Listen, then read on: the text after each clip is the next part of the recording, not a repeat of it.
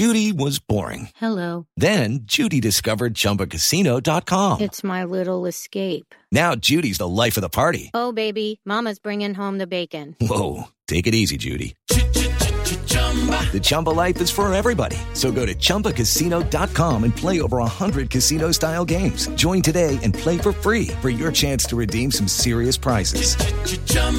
ChumbaCasino.com. No purchase necessary. Void where prohibited by law. 18 plus terms and conditions apply. See website for details.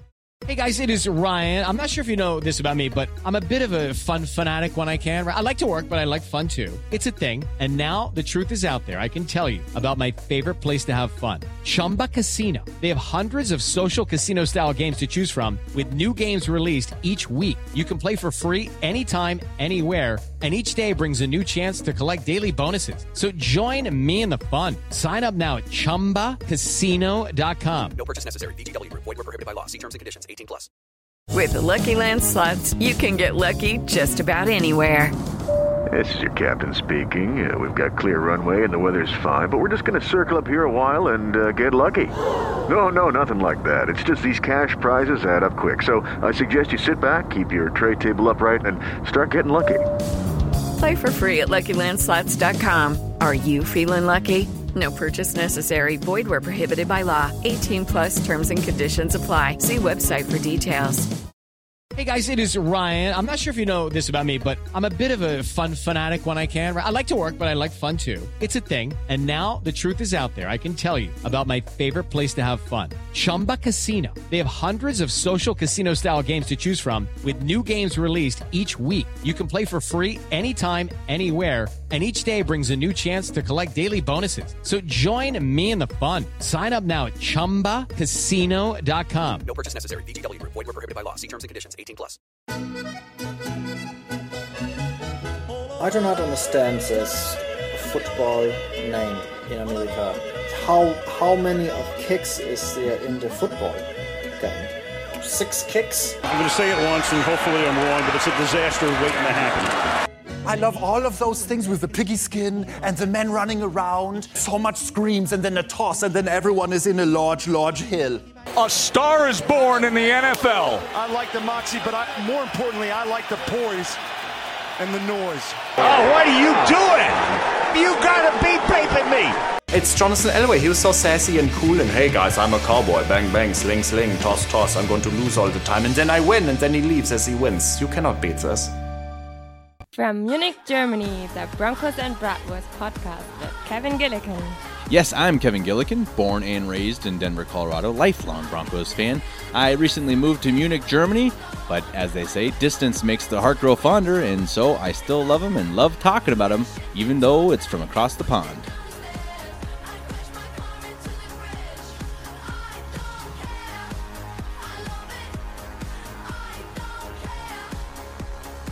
What's up, people? Here I am yet again for a podcast broadcasting out of near Munich, Germany. I'm a bit depressed this morning. I'm not going to lie. Stayed up late to watch some basketball, and the Denver Nuggets, of course, choked their way out of the NBA playoffs. That stings. It still stings. I really couldn't sleep. The game here ended about 12:30 at night, that is, and I really couldn't sleep until about 2. Just that feeling, you all know that feeling, that feeling of disappointment and heartache from your sports team losing when they had every chance to win. They should have won. They had their home court. They were up 3-2, and that's tough. It's a tough one to deal with. But, there is still, I guess, the hope of, they played over themselves. They were better than people expected them to be, and they have a long future and a bright future ahead of them. We certainly hope. But as we all know with sports, it's a double-edged sword. There's the sweetness of, hey, it was a great season, and the pain of the season being over, being done. And it's a feeling that obviously we actually really haven't experienced as Broncos fans for several years, that we've only had one edged sword, and it was just the edge of ugliness and pain and despair. And the only thing that started to bring us over to having that double side, the little bit of hope, the little bit of, hey, we're moving in the right direction, has been the last few drafts. 2018 was a good start. They brought in some really good talent, and now we believe that they also did the same in 2019. And of course, a new coaching staff, and that didn't help, obviously, with the whole feelings of where this team was headed when they brought in Vance Joseph, who made a disaster out of his first press conference and did not come off looking great, let's just say that, and never really looked great his entire tenure. Now, yes, I am on the record for having defended him a bit, but again, to beat a dead horse, I defended him because teams have to eventually stick with someone. They have to pick someone and have to say, okay, I'm going to let you sink or swim. Now, yeah, if you have to quit on a guy after a year or 2 years, then the GM better go and look himself in the mirror and really ask himself some tough questions. And that's obviously what John Elway needed to do and hopefully has done. And it's a really refreshing air around the Broncos scene these days. I think fans are cautiously optimistic. I think people are being a little leery, a little wary of what they say. They don't want to say too much. They don't want to be too excited because, well, that's what fans do, right? And that's where we've been before. We all got excited about Paxton Lynch, being the next guy, and now it's kind of, okay, Drew Lock is the guy, and who knows? I mean, the guy he could absolutely not pan out. And the good thing is, you see that he has learned a few plays from the playbook. Difficult, I guess. I guess he says apparently it's 10 or 12 words each play, which is kind of hard to imagine. But if he's already learned one play from the playbook, that is 100 times improvement over how many plays Paxton Lynch learned from the playbook. So you can't get much worse than that. And I like, as I've said the last few weeks, Drew Lock has a great presence. He looks like a guy who could lead your team. We'll see. But it's nice. It's a nice feeling to have that hope again, even if it doesn't turn out, even if it turns out to be garbage, which it might. It's nice. It's nice to see a guy like Vic Fangio who he just says it how it is. He's an old dude who's been around the block. He doesn't mince words. He wears sweatpants. He's real, and he's an adult. And I feel bad for Vance Joseph that he was put in a tough position. And it was a position that he just didn't seem honestly qualified to fill. Now, yeah, that's his fault, of course, but it's also John Elway's fault. John Elway put a guy in that position who did not appear to be ready to be a head coach in the National Football League. Now, maybe someday Vance Joseph will mature a little bit more as a coach and he'll be able to do it. But right now, it did not seem like he was ready. Just like Josh McDaniels was not ready to be a GM. When he came to Denver. Now, maybe he was a good coach. Maybe he's a fantastic offensive coordinator. But eventually you have to have that extra little bit of I don't know, maturity, leadership, tactical skills, etc. And it's hard. It's a hard job. I mean, why do you think coaches get fired? What is it? I mean, a third of the league gets fired like every year. And yeah, I mean, it's nice to at least to see a guy who we can look at as an adult, a guy who controls the room, a guy who knows he has a plan. He has a plan, and that is what the Broncos have desperately, desperately needed. That at least if the Broncos fail, if the Broncos had had bad seasons the last few years, it would still hurt. Like the Denver Nuggets loss. It hurts. Of course it hurts. Losses always hurt. When you look at a season and you say, oh, it's over. I don't have basketball until October. That sucks. I don't care who's playing the rest of the year. I'm not going to watch any Golden State Portland games. I don't give half a darn.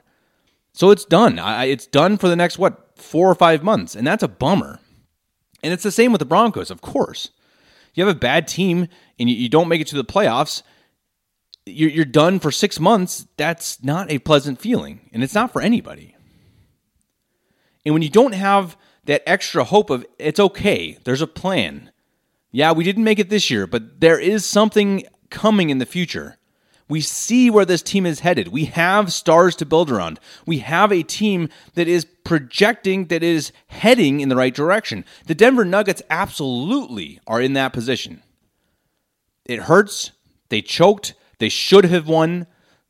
I'm not going to give them, a pass on that. We can't be too nice as fans. It wasn't a good game. They should have won. They lost. They missed a huge chance that they could have faced Golden State in the Western Conference finals, and they're probably not going to have Kevin Durant. Now, yeah, Golden State's still Golden State, but they had a golden opportunity and they missed it. So it's a bummer, but you look at the Denver Nuggets and you see a plan. You see a head coach who's been there for 4 years now. He's not going anywhere. He has a contract extension. He has a plan that has shaped, that has formed, that has worked. You build around defense. You build around passing. You have the most assists in basketball. You guard the three-point line, the best in basketball, etc. And Vic Fangio, at least to me, seems like a guy who has a plan. Now, if that plan works, we'll see. Maybe they'll be terrible. Maybe he'll be the worst head coach in 10 years. We don't know yet. But he's a guy with a plan. And that's something that I don't think Vance Joseph ever seemed to have. He kind of came in and was like, okay, well, here we go. Let's have some nice practices and let's hope it transfers into the games. And he was also put in a bad spot because Elway didn't give him a quarterback. We got to remember that. Rag on Vance Joseph as much as you want. When a team has Trevor Siemian, Paxton Lynch, Brock Osweiler, and Case Keenum as your quarterbacks, come on. What do you think Vance Joseph is going to do? That was also why I defended Vance Joseph. You can't only dump all this garbage on him. You had a team that didn't show up. They weren't high characters. There was no leadership. Now everyone blames that on Vance Joseph, and partly it's his fault, but yeah. The players themselves admit it. I have commenters saying that, I don't like Kevin's show because he's too mean and he says mean things about players. Okay, tough. The players themselves have admitted that the locker room was a mess. They've admitted there was no accountability. That's not coming from me. I'm not making that up. That's coming from guys like Derek Wolfe, Chris Harris Jr., Shelby Harris. They're glad now that there's an adult in the room who can spank their butts if they get out of hand. I still think it's ridiculous that adult men need that. But I guess, be that as it may, at least they have that now. There's a plan. There's an adult leading this ship, steering the ship in a direction. Vic Fangio has come across this whole offseason as saying his mentality is to show him, don't tell him. And I think part of that means, obviously, that, hey, I don't care the name on your back. I don't care your salary. I don't care what you speak to the media. I don't care what you say in the locker room. Prove it to me on the field. And it sounds simple, but I think it's a good mentality. It's a tough mentality. It's an old-fashioned mentality. Shut your mouth and play the game. Be tough.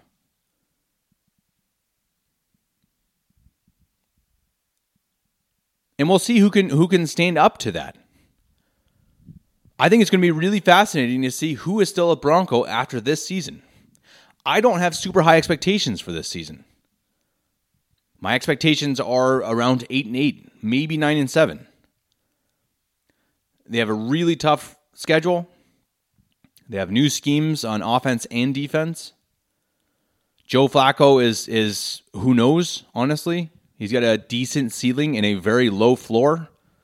Joe Flacco the last few years has been one of the bottom 5 quarterbacks in football. Now, I'm actually fairly optimistic about him because I think he fits in the system. I think he will work well in Scangarello's system. And I think that he has some good players around him. So I think he could really succeed. I hope he does. But we'll see. And even if he does succeed, I don't see this team. I'm saying if Joe Flacco has a good year, a decent year, I think they're still 8-8, 9-7. They're just not there yet. But they're headed in the right direction. They're headed in the right direction. It's like the Denver Nuggets. Last season, they missed the playoffs by 1 game. That was really disappointing, but you could still see this is a young team. They're headed in the right direction. It's the same with the Broncos. They're not as young, but they are getting younger. You're building around a couple superstars in Von Miller, Chris Harris Jr., maybe. We'll talk about that later, if they re-sign him or not, or restructure his deal. But can they continue on a path that leads to a better place than they've been? Can they not have a losing season again? They've had a mess of a team. It was a team that should have rebuilt after Peyton Manning left, tried to rebuild somewhat after Peyton Manning left.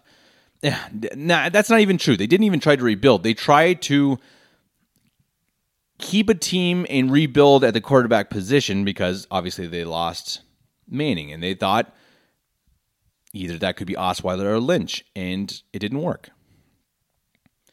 And now you're seeing the fruits of that, and it hasn't been a good fruit. When you have a couple bad drafts, when you fail at bringing in a good quarterback, and when you hire the wrong coach, you're going to have some bad seasons, and it's a hard thing to immediately turn around. Now, we do see it in the NFL. We do see teams go from worst to first, and it's not impossible. The Broncos could do it. They could. But you'd have to have a lot go right. A lot. Can Philip Lindsay do what he did last year and not get hurt? Can Royce Freeman step up? Is Courtland Sutton going to take that next step to be a top-notch wide receiver? Is Noah Fant going to be a great tight end, a receiving threat like some of these other guys like George Kittle, Travis Kelce? And I'm on the record as saying I think Noah Fant could be a top 3 tight end this season.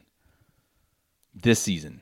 And if he is, if a couple other of those guys take that step, then watch out.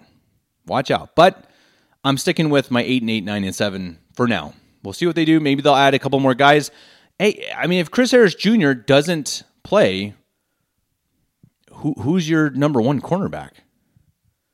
Jackson? Jackson was brought in to be kind of your wild card at safety and nickel. So we'll see. We'll see. Going to be a fun season. It's an interesting offseason. We're kind of in the doldrums, the not very nice part of the year. You're kind of really out of football season because when you go from February until April, you have the draft, right? You can always talk about the draft. And now we can talk a few weeks about who they drafted. But how long can you talk about draft picks? Because no one really knows. You know, we can go on and on about Drew Lock, Noah Fant, but until they actually show up on the field, it's all just a guess. But we're going to actually send it over to the Skipper Dude, who's going to give us a little bit of a peek in his thoughts about the draft. And actually, his way of going about it is saying, how good are the MileHighReport.com commenters?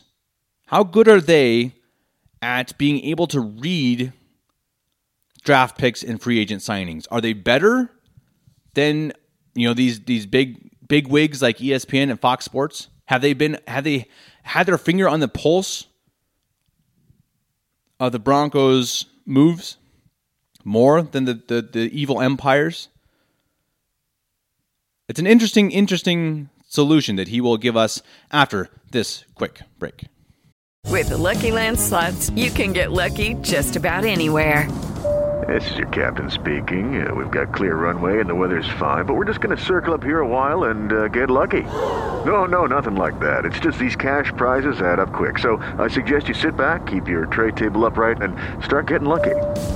Play for free at LuckyLandSlots.com. Are you feeling lucky? No purchase necessary. Void where prohibited by law. 18+ terms and conditions apply. See website for details.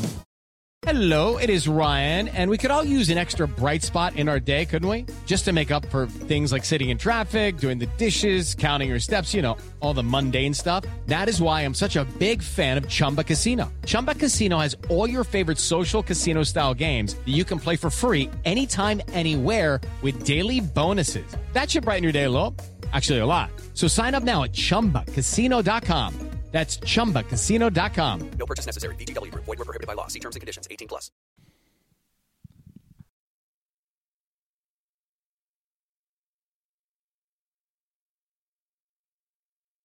As always for having me on, Kevin. I am the Skipper Dude, proud Broncos fan since 1984. So today, as we continue to look at the 2019 draft and how it is reshaping the Broncos as a team, I thought I would take a deeper look at a cherished, time-honored axiom among NFL fans. Namely, I'm talking about the belief that it takes 4 to 5 years in order to really know how successful a draft class will be in the NFL. Does it really take 4 to 5 years? Or rather, do we as fans have our fingers pretty well on the pulse of any given draft by Sunday of draft week? Now, of course, there are always variables that you're not going to be able to forecast immediately after a draft. Things like late bloomers and, of course, injuries. But perhaps we as fans and even national draft analysts and pundits can throw in our opinions immediately after a draft, and those opinions will actually stand up well over time. And even though we'll never call hit or miss correctly on every single prospect, perhaps we'll have a good feel for overall trends of good or bad for each draft. So I thought I'd conduct a little experiment. A little like we did after the free agency period here on Broncos and Bratwurst, I thought I'd go back to some noteworthy John Elway drafts of the past and see what we as fans thought of them at the time. Did we foresee nice picks like Derek Wolfe or Danny Trevathan? Did we foresee the busts like Bradley Roby or Cody Latimer?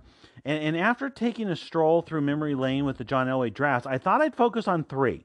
The 2012 draft, arguably the best of the early John Elway GM era. The 2014 draft, arguably the worst of Elway's drafts. And then the 2018 draft, where Elway seems to have really turned the corner as a talent evaluator and a draft day guru. Now, if you follow Broncos and Bratwurst podcast, you know that I like to begin these types of research projects by explaining my own expectations, even before I get into the data.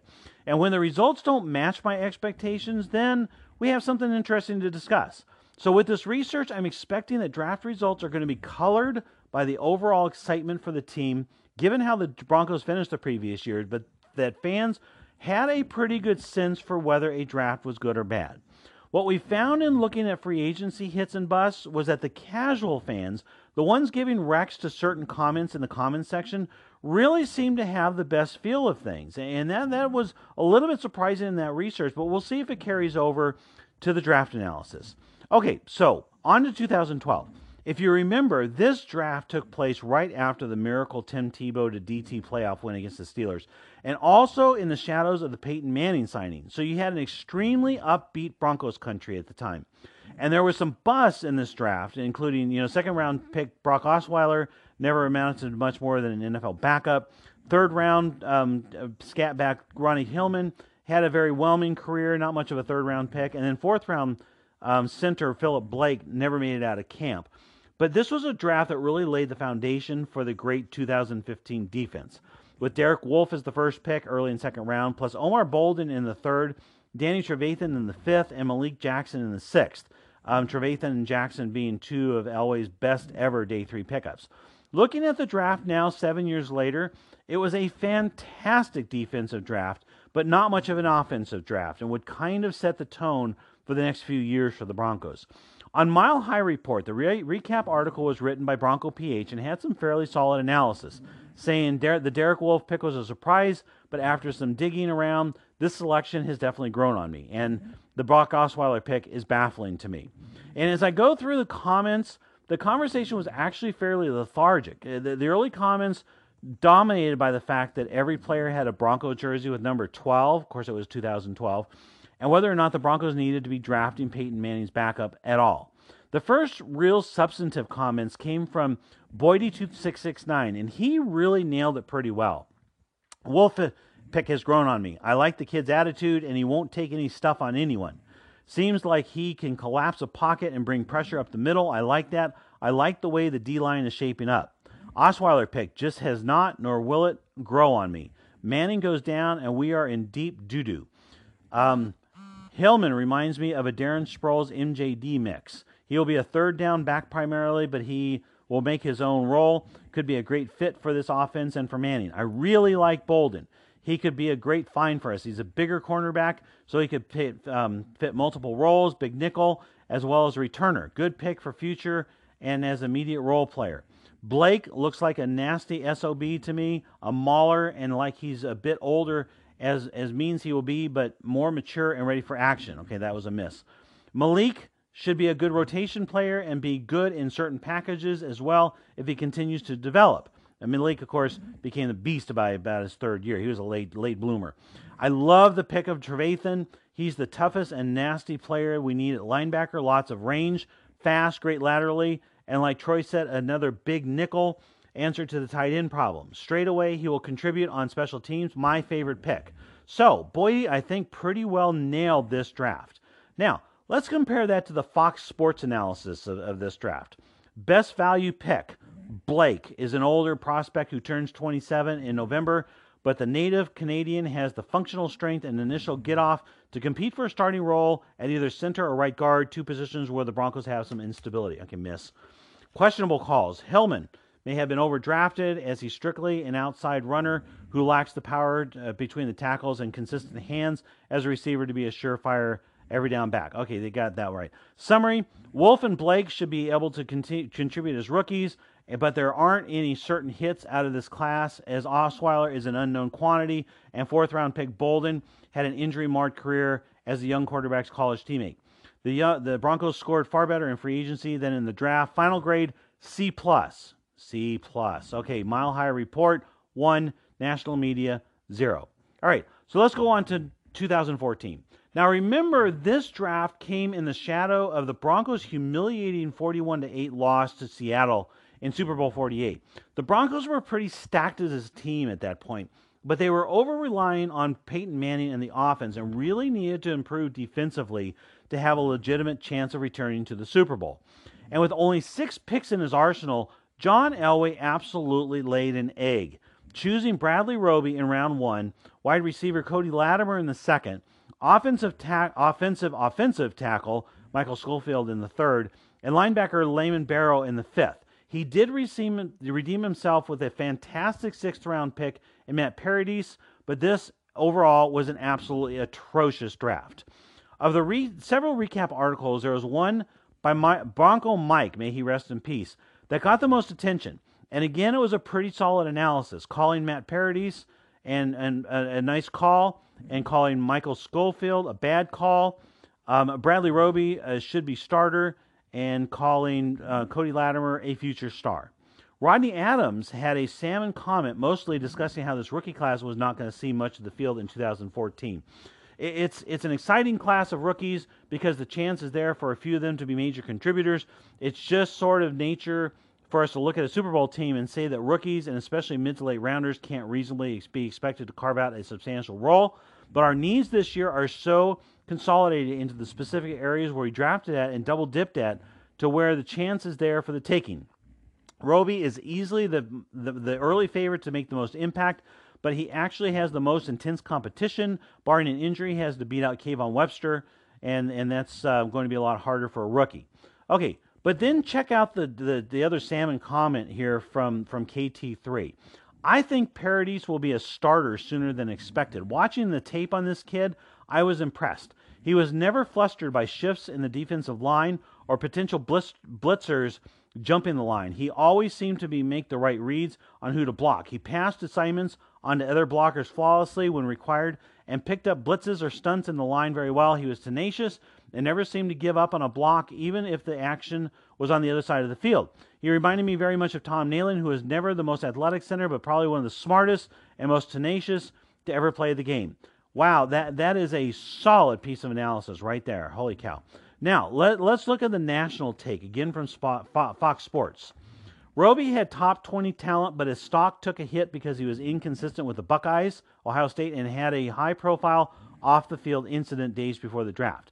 Lengthy second-round wide receiver Cody Latimer shapes up as the potential replacement for departed Eric Decker, while third-round offensive tackle Michael Schofield should provide immediate depth and could turn into a starter down the line if he hits the weight room hard. Best value pick, Latimer needs to sharpen his route running skills, but he has a chance to do some special things with Peyton Manning throwing the ball to him. Questionable calls. Schofield is probably not athletic enough to play on the edge, and he lacks the functional football strength to kick inside. So final grade is a B. So as usual, here's a terrible, terrible draft, and the national media grading it a B and giving the Broncos a pretty good grade. So, you can usually, I think, count on the national media, to get these drafts pretty well wrong. So, Finally, let's look at 2018, the draft that really started to turn things around here in Bronco country. 10 picks, and even a year later, this draft still looks incredibly solid. Bradley Chubb, Cortland Sutton, Royce Freeman, Isaac Yiadom, Josie Jewell, Deshaun Hamilton, Troy Fumagalli, Sam Jones, Keyshawn Barra, and David Williams. I mean, this was just such a fantastic draft. And Tim Lynch, who wrote the recap article on day 3, said it as well as I think it could be said. The Denver Broncos enter the NFL draft with a framework to trade back with the Buffalo Bills in the first round, but then edge rusher Bradley Chubb fell into their laps. The rest of the draft went with the Broncos taking consensus solid pick after solid pick. It was a fantastic draft. Now the players just have to go out and produce.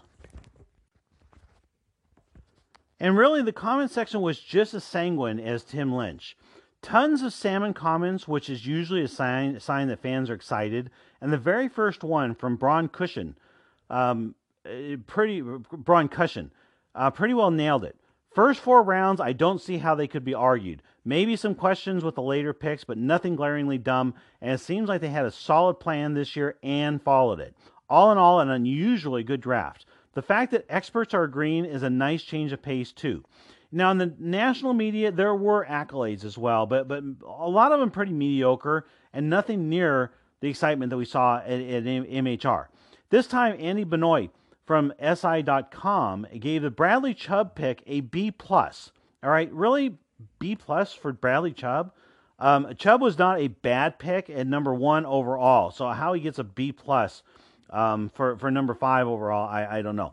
SI did give the Cortland Sutton pick an A-, but then gave Elway a B- for Royce Freeman. Not sure I can agree with that. And then a C- for Isaac Yiadom at number 99. Again, I think a basic miss for the national media. So, Kevin, what have we learned from this exercise? Several things, I think. First, I think that the notion that you can't really evaluate rookie drafts for 5 years is not entirely true. As fans, especially, we seem to have a pretty solid nose for good and bad drafts, and we're definitely not going to miss on specific. We're going to miss on specific picks in any given season, but I do believe we're good at picking out trends and seeing the bigger picture. Second, I think the natural optimism that comes with the unknown is going to usually keep us from seeing potential busts like Bradley Roby or Brock Osweiler or even Paxton Lynch. I think that for the most part, we see most of these draft picks and we're filled with either a kind of a neutral optimism, a soft optimism, or a real open optimism like we had in 2018. As football fans, draft day is a little like Christmas morning, and we want every one of those shiny new toys to be something special. So we're probably not looking at things particularly objectively. Third, and finally, the national media, save the few Adam Schefters of the world, are a bunch of idiots. But I probably didn't need to tell you that. Kevin, back to you.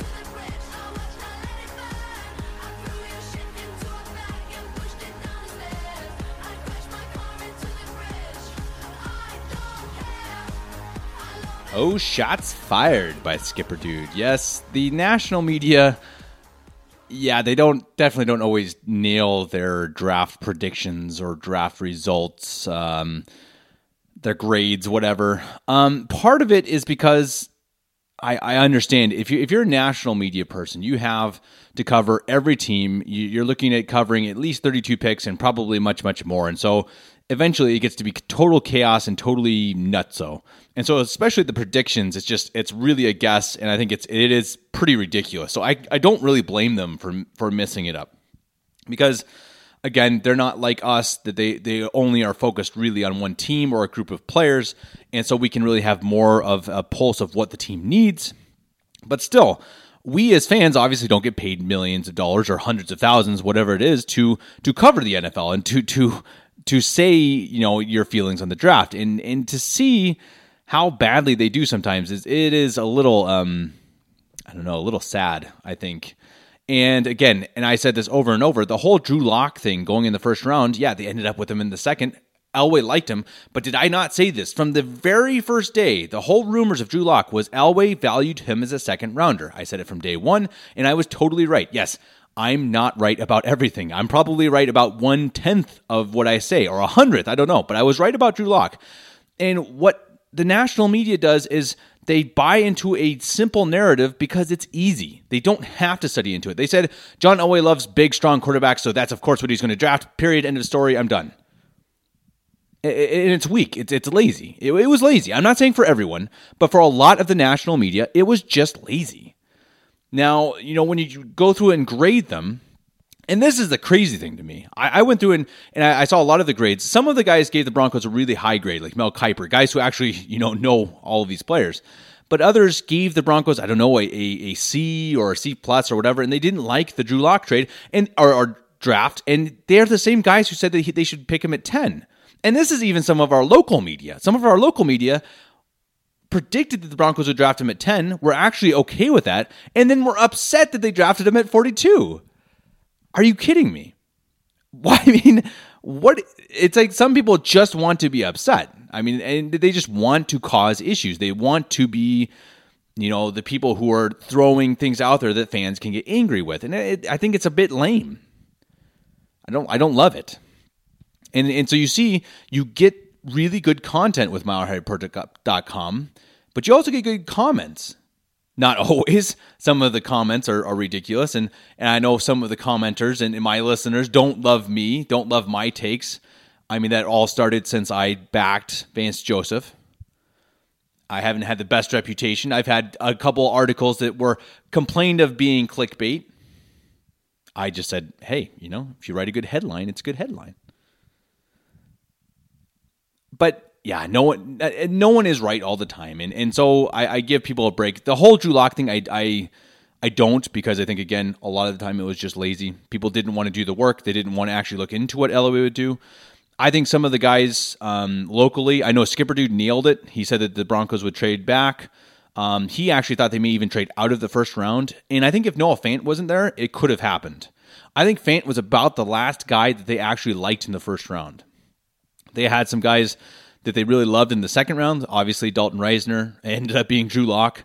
I could see if Noah Fant hadn't been there, I think they probably, or at least likely, could have. And it's who knows? Now it's all hypothetical, of course. But when you look at Noah Fant, and he has to be kind of in the spotlight. Now we all know that the offseason is going to eventually be quarterback controversy because they drafted a quarterback in the first 2 rounds, and that is inevitable. You're going to have controversy. Now, I know I said that last week, and commenters were like, oh my gosh, Kevin, just creating controversy where it doesn't exist. It does exist. It will. It will. Don't give me a break. You really think that there's not going to be controversy? You really think that the first pick 6 Joe Flacco throws isn't going to immediately have fans saying, Drew Lock? I'm not saying that's right. I'm not saying Drew Lock should start. I'm just saying there is going to be controversy. Of course there's going to be controversy. You have a young stud QB who knows how good he'll be, but he looks good. He's a top 2-round pick. And then you have Joe Flacco, who fans hated. I hated him. I mean, it's just the truth. I've come around to it. I think he does fit in the system. I understand it. He's a better quarterback than Case Keenum, and he's at a good value. So it's cool. I'm cool with it.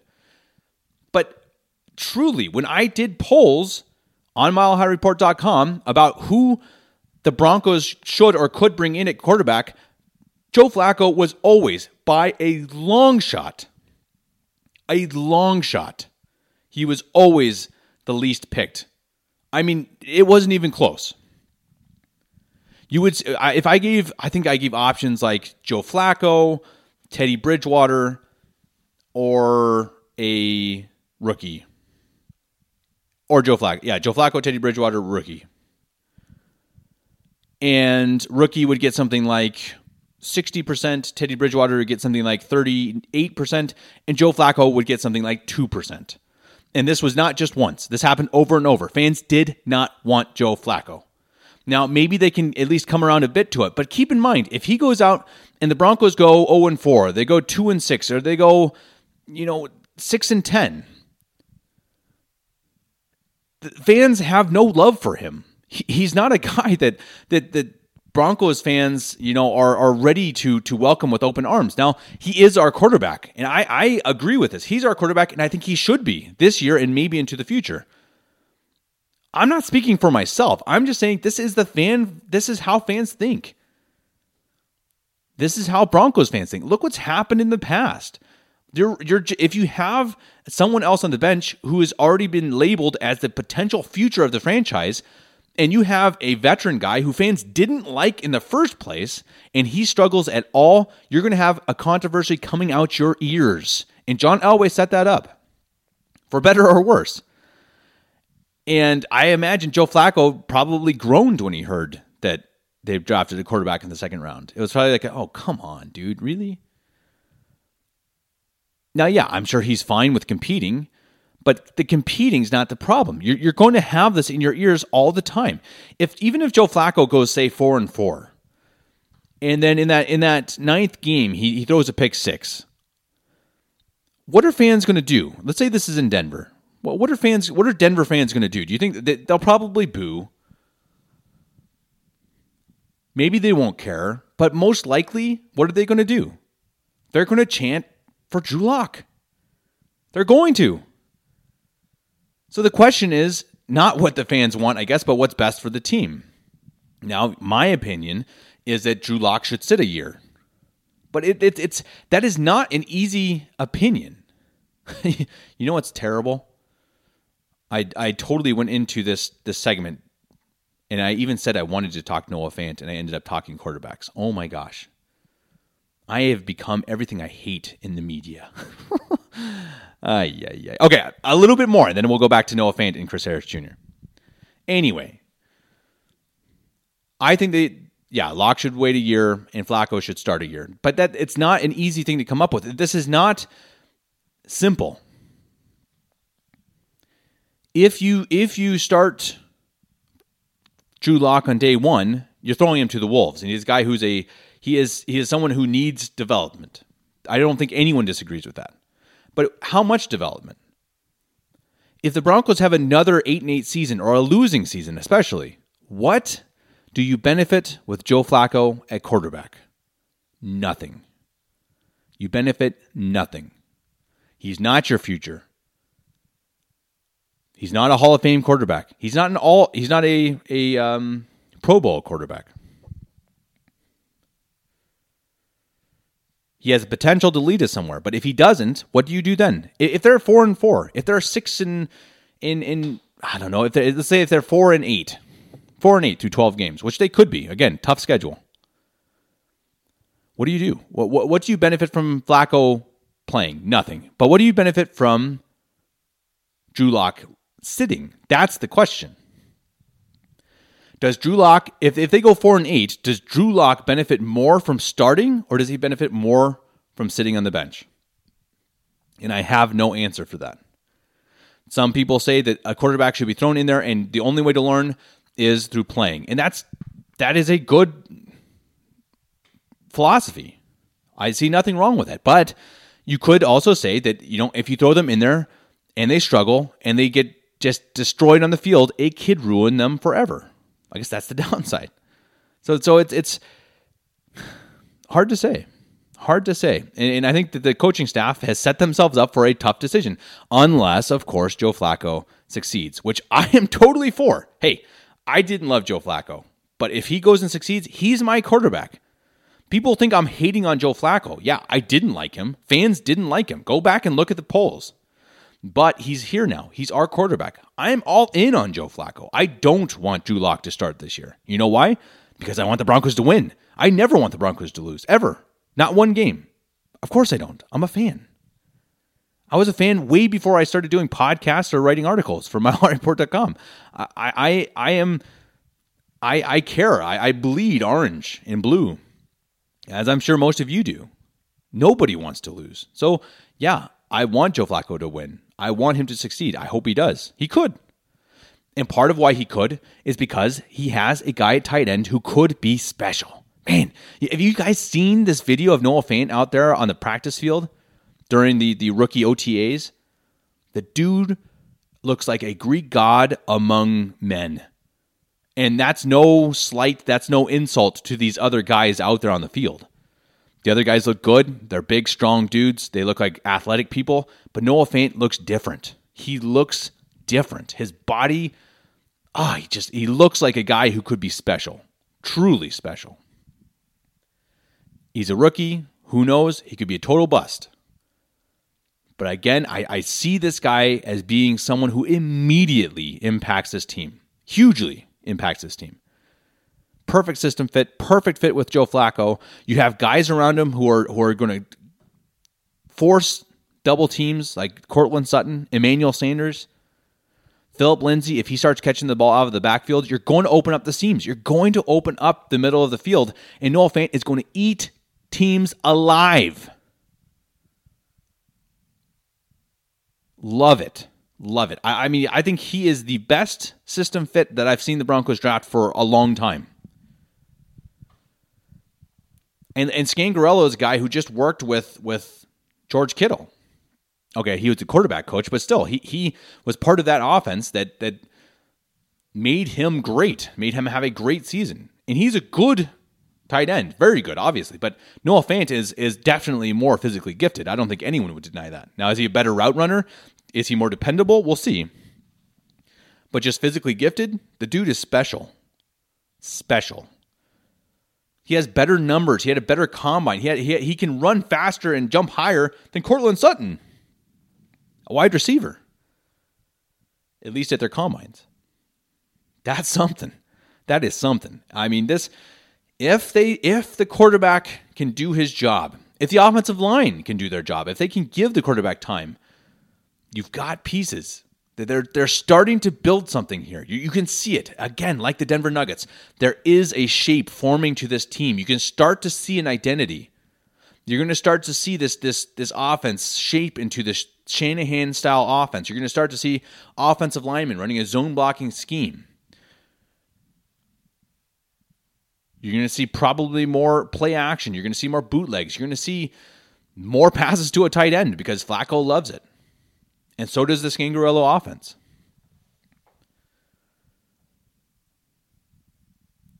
Now, the question, too, is on defense. I think as Broncos fans, we've grown accustomed to having a great defense. And we've had a good or great defense since, 2012 probably, 2011 even. Even in the Tebow days, it was a great defense. Tim Tebow was magical, and I love the dude. But the defense was a big, big, big reason why they were there, of course. The defense practically won the Super Bowl. They had some of the best performances I've ever seen in the 2015 playoffs in that season. Now, the question is that defense still very good or great? And they've had some real issues in the last few seasons, and in really the last 10 years. They can't cover tight ends. They can't cover running backs. And now, of course, you have the issue that Chris Harris Jr., your top cornerback by a long shot, may sit out. He's not happy with his income. He's not happy with his paycheck. And he could say, no, I'm not going to play. That's a big problem. That's a big problem. If Kareem Jackson's your number one cornerback, you're in trouble. Because he's a guy who I like. I like him a lot. I totally pounded the table for him, but not as your number one cornerback. He's not a guy who's going to shut down the opposite best receiver. He's a guy who can be kind of your wild card. He's your joker out there. He can play nickel. He can play safety. He can play some cornerback, and that's what he's going to do. If he's your number one guy, no, you're not looking good. And so a lot hinges around Chris Harris Jr., and I think Elway knows that. But Elway also knows that cornerbacks usually decline rapidly after the age of 30. There is a fantastic article on MileHighReport.com. I believe it was by Jeffrey Essery. Right now, I think it was the top page before at least my article comes up. So it's on the front page. Look it up. It's about the age. I forget the name of the title, but it's pretty much what happens to cornerbacks when they reach a certain age. Really well written, really well researched, and really fascinating. It pretty much says that the cornerbacks at about the age 32 really drop off both in production and in price. And Chris Harris Jr. wants to be paid as one of the top cornerbacks in football, which he deserves. No question. I don't doubt that. I don't think anyone does. But the question is, how long does he deserve it? He's already 30. You can't pay a guy for 4 years $15 million. And you can't pay him until he's 34. That's the fact of it. And I think Elway knows that. I think Chris Harris Jr. probably knows that. But he does deserve to be paid more than he's being paid now. That's also a no-brainer. So I hope that they both can come to terms with something. They can say, hey, let's meet in the middle. Let's do $13 million for 3 years, 4 years even. There's another one on milehighreport.com right now by Ozark Orange. It's a fan blog. It's really good also. It really goes through the numbers, what he could be paid, what Ozark thinks he should be paid in the next few years. Also a great read. It'll be interesting. I think my gut says that both sides really do want something to work out. I think Chris Harris Jr. absolutely does want to retire a Bronco. I do believe that, totally. And I believe that Elway knows how important he is to this team. Elway wants to win now. We've gone through that before. There's no doubt about that. He brought in Flacco to win now. Now, if you want to win now, you need to have a number one corner. And Kareem Jackson is not a number one corner. So Chris Harris Jr. needs to be part of this team, at least this year. At least this year. And to do that, you're going to have to appease him somehow.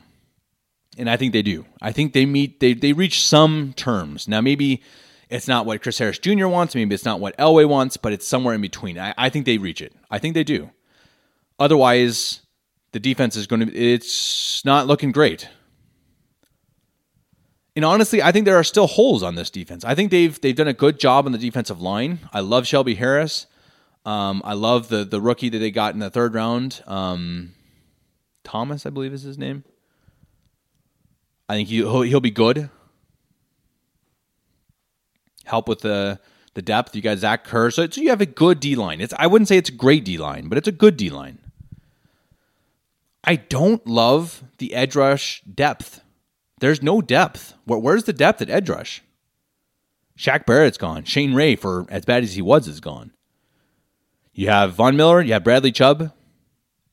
You have Hollins, who they drafted, but they're saying maybe he could be an inside linebacker, at least part of the time. I think that's something they need to address in free agency. They need to bring in someone else, maybe some veteran guy, someone who's dumped after maybe after the summer. They need to add to that. I mean, some veteran would be great. Someone like, not like DeMarcus Ware. You can't just bring in someone like DeMarcus Ware. But I mean, someone who is a veteran guy who has abilities. He's shown he can do it in the past. And there's almost always someone or a few people who are available around July or August or even September. And that's something I think they need to address. If they don't sign Chris Harris Jr., they really need to address cornerback. But I think they sign him.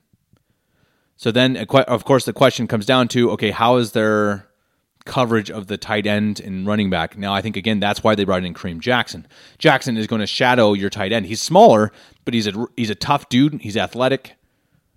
And I think he's going to be your nickel guy who's going to be that mismatch.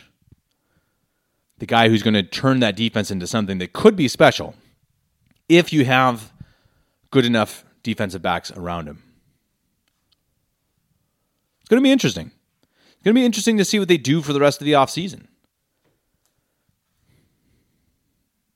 It'll be fun to watch these rookies continue this week, see what they can do, see what Drew Lock can figure out in that offensive scheme, see if he can learn a few more plays. It's an exciting time. It's an exciting time because there is a path. There is a plan. Now the Broncos just need to find the best way to execute it for the near future and for the long term. And here's to hoping that the Broncos have their long-term solution at quarterback already on their team. That's all I've got for you today. I can't say go Nuggets or go Avalanche. I'm going to have to go and I was getting so used to watching highlights every morning and delving into what people were saying about hockey and basketball. And now I'm going to go and, I don't know, I guess I'll watch replays of the Rockies and see what people say about the Broncos rookie OTAs. Good times, good times. All right, I'll see you guys next week. And until then, peace.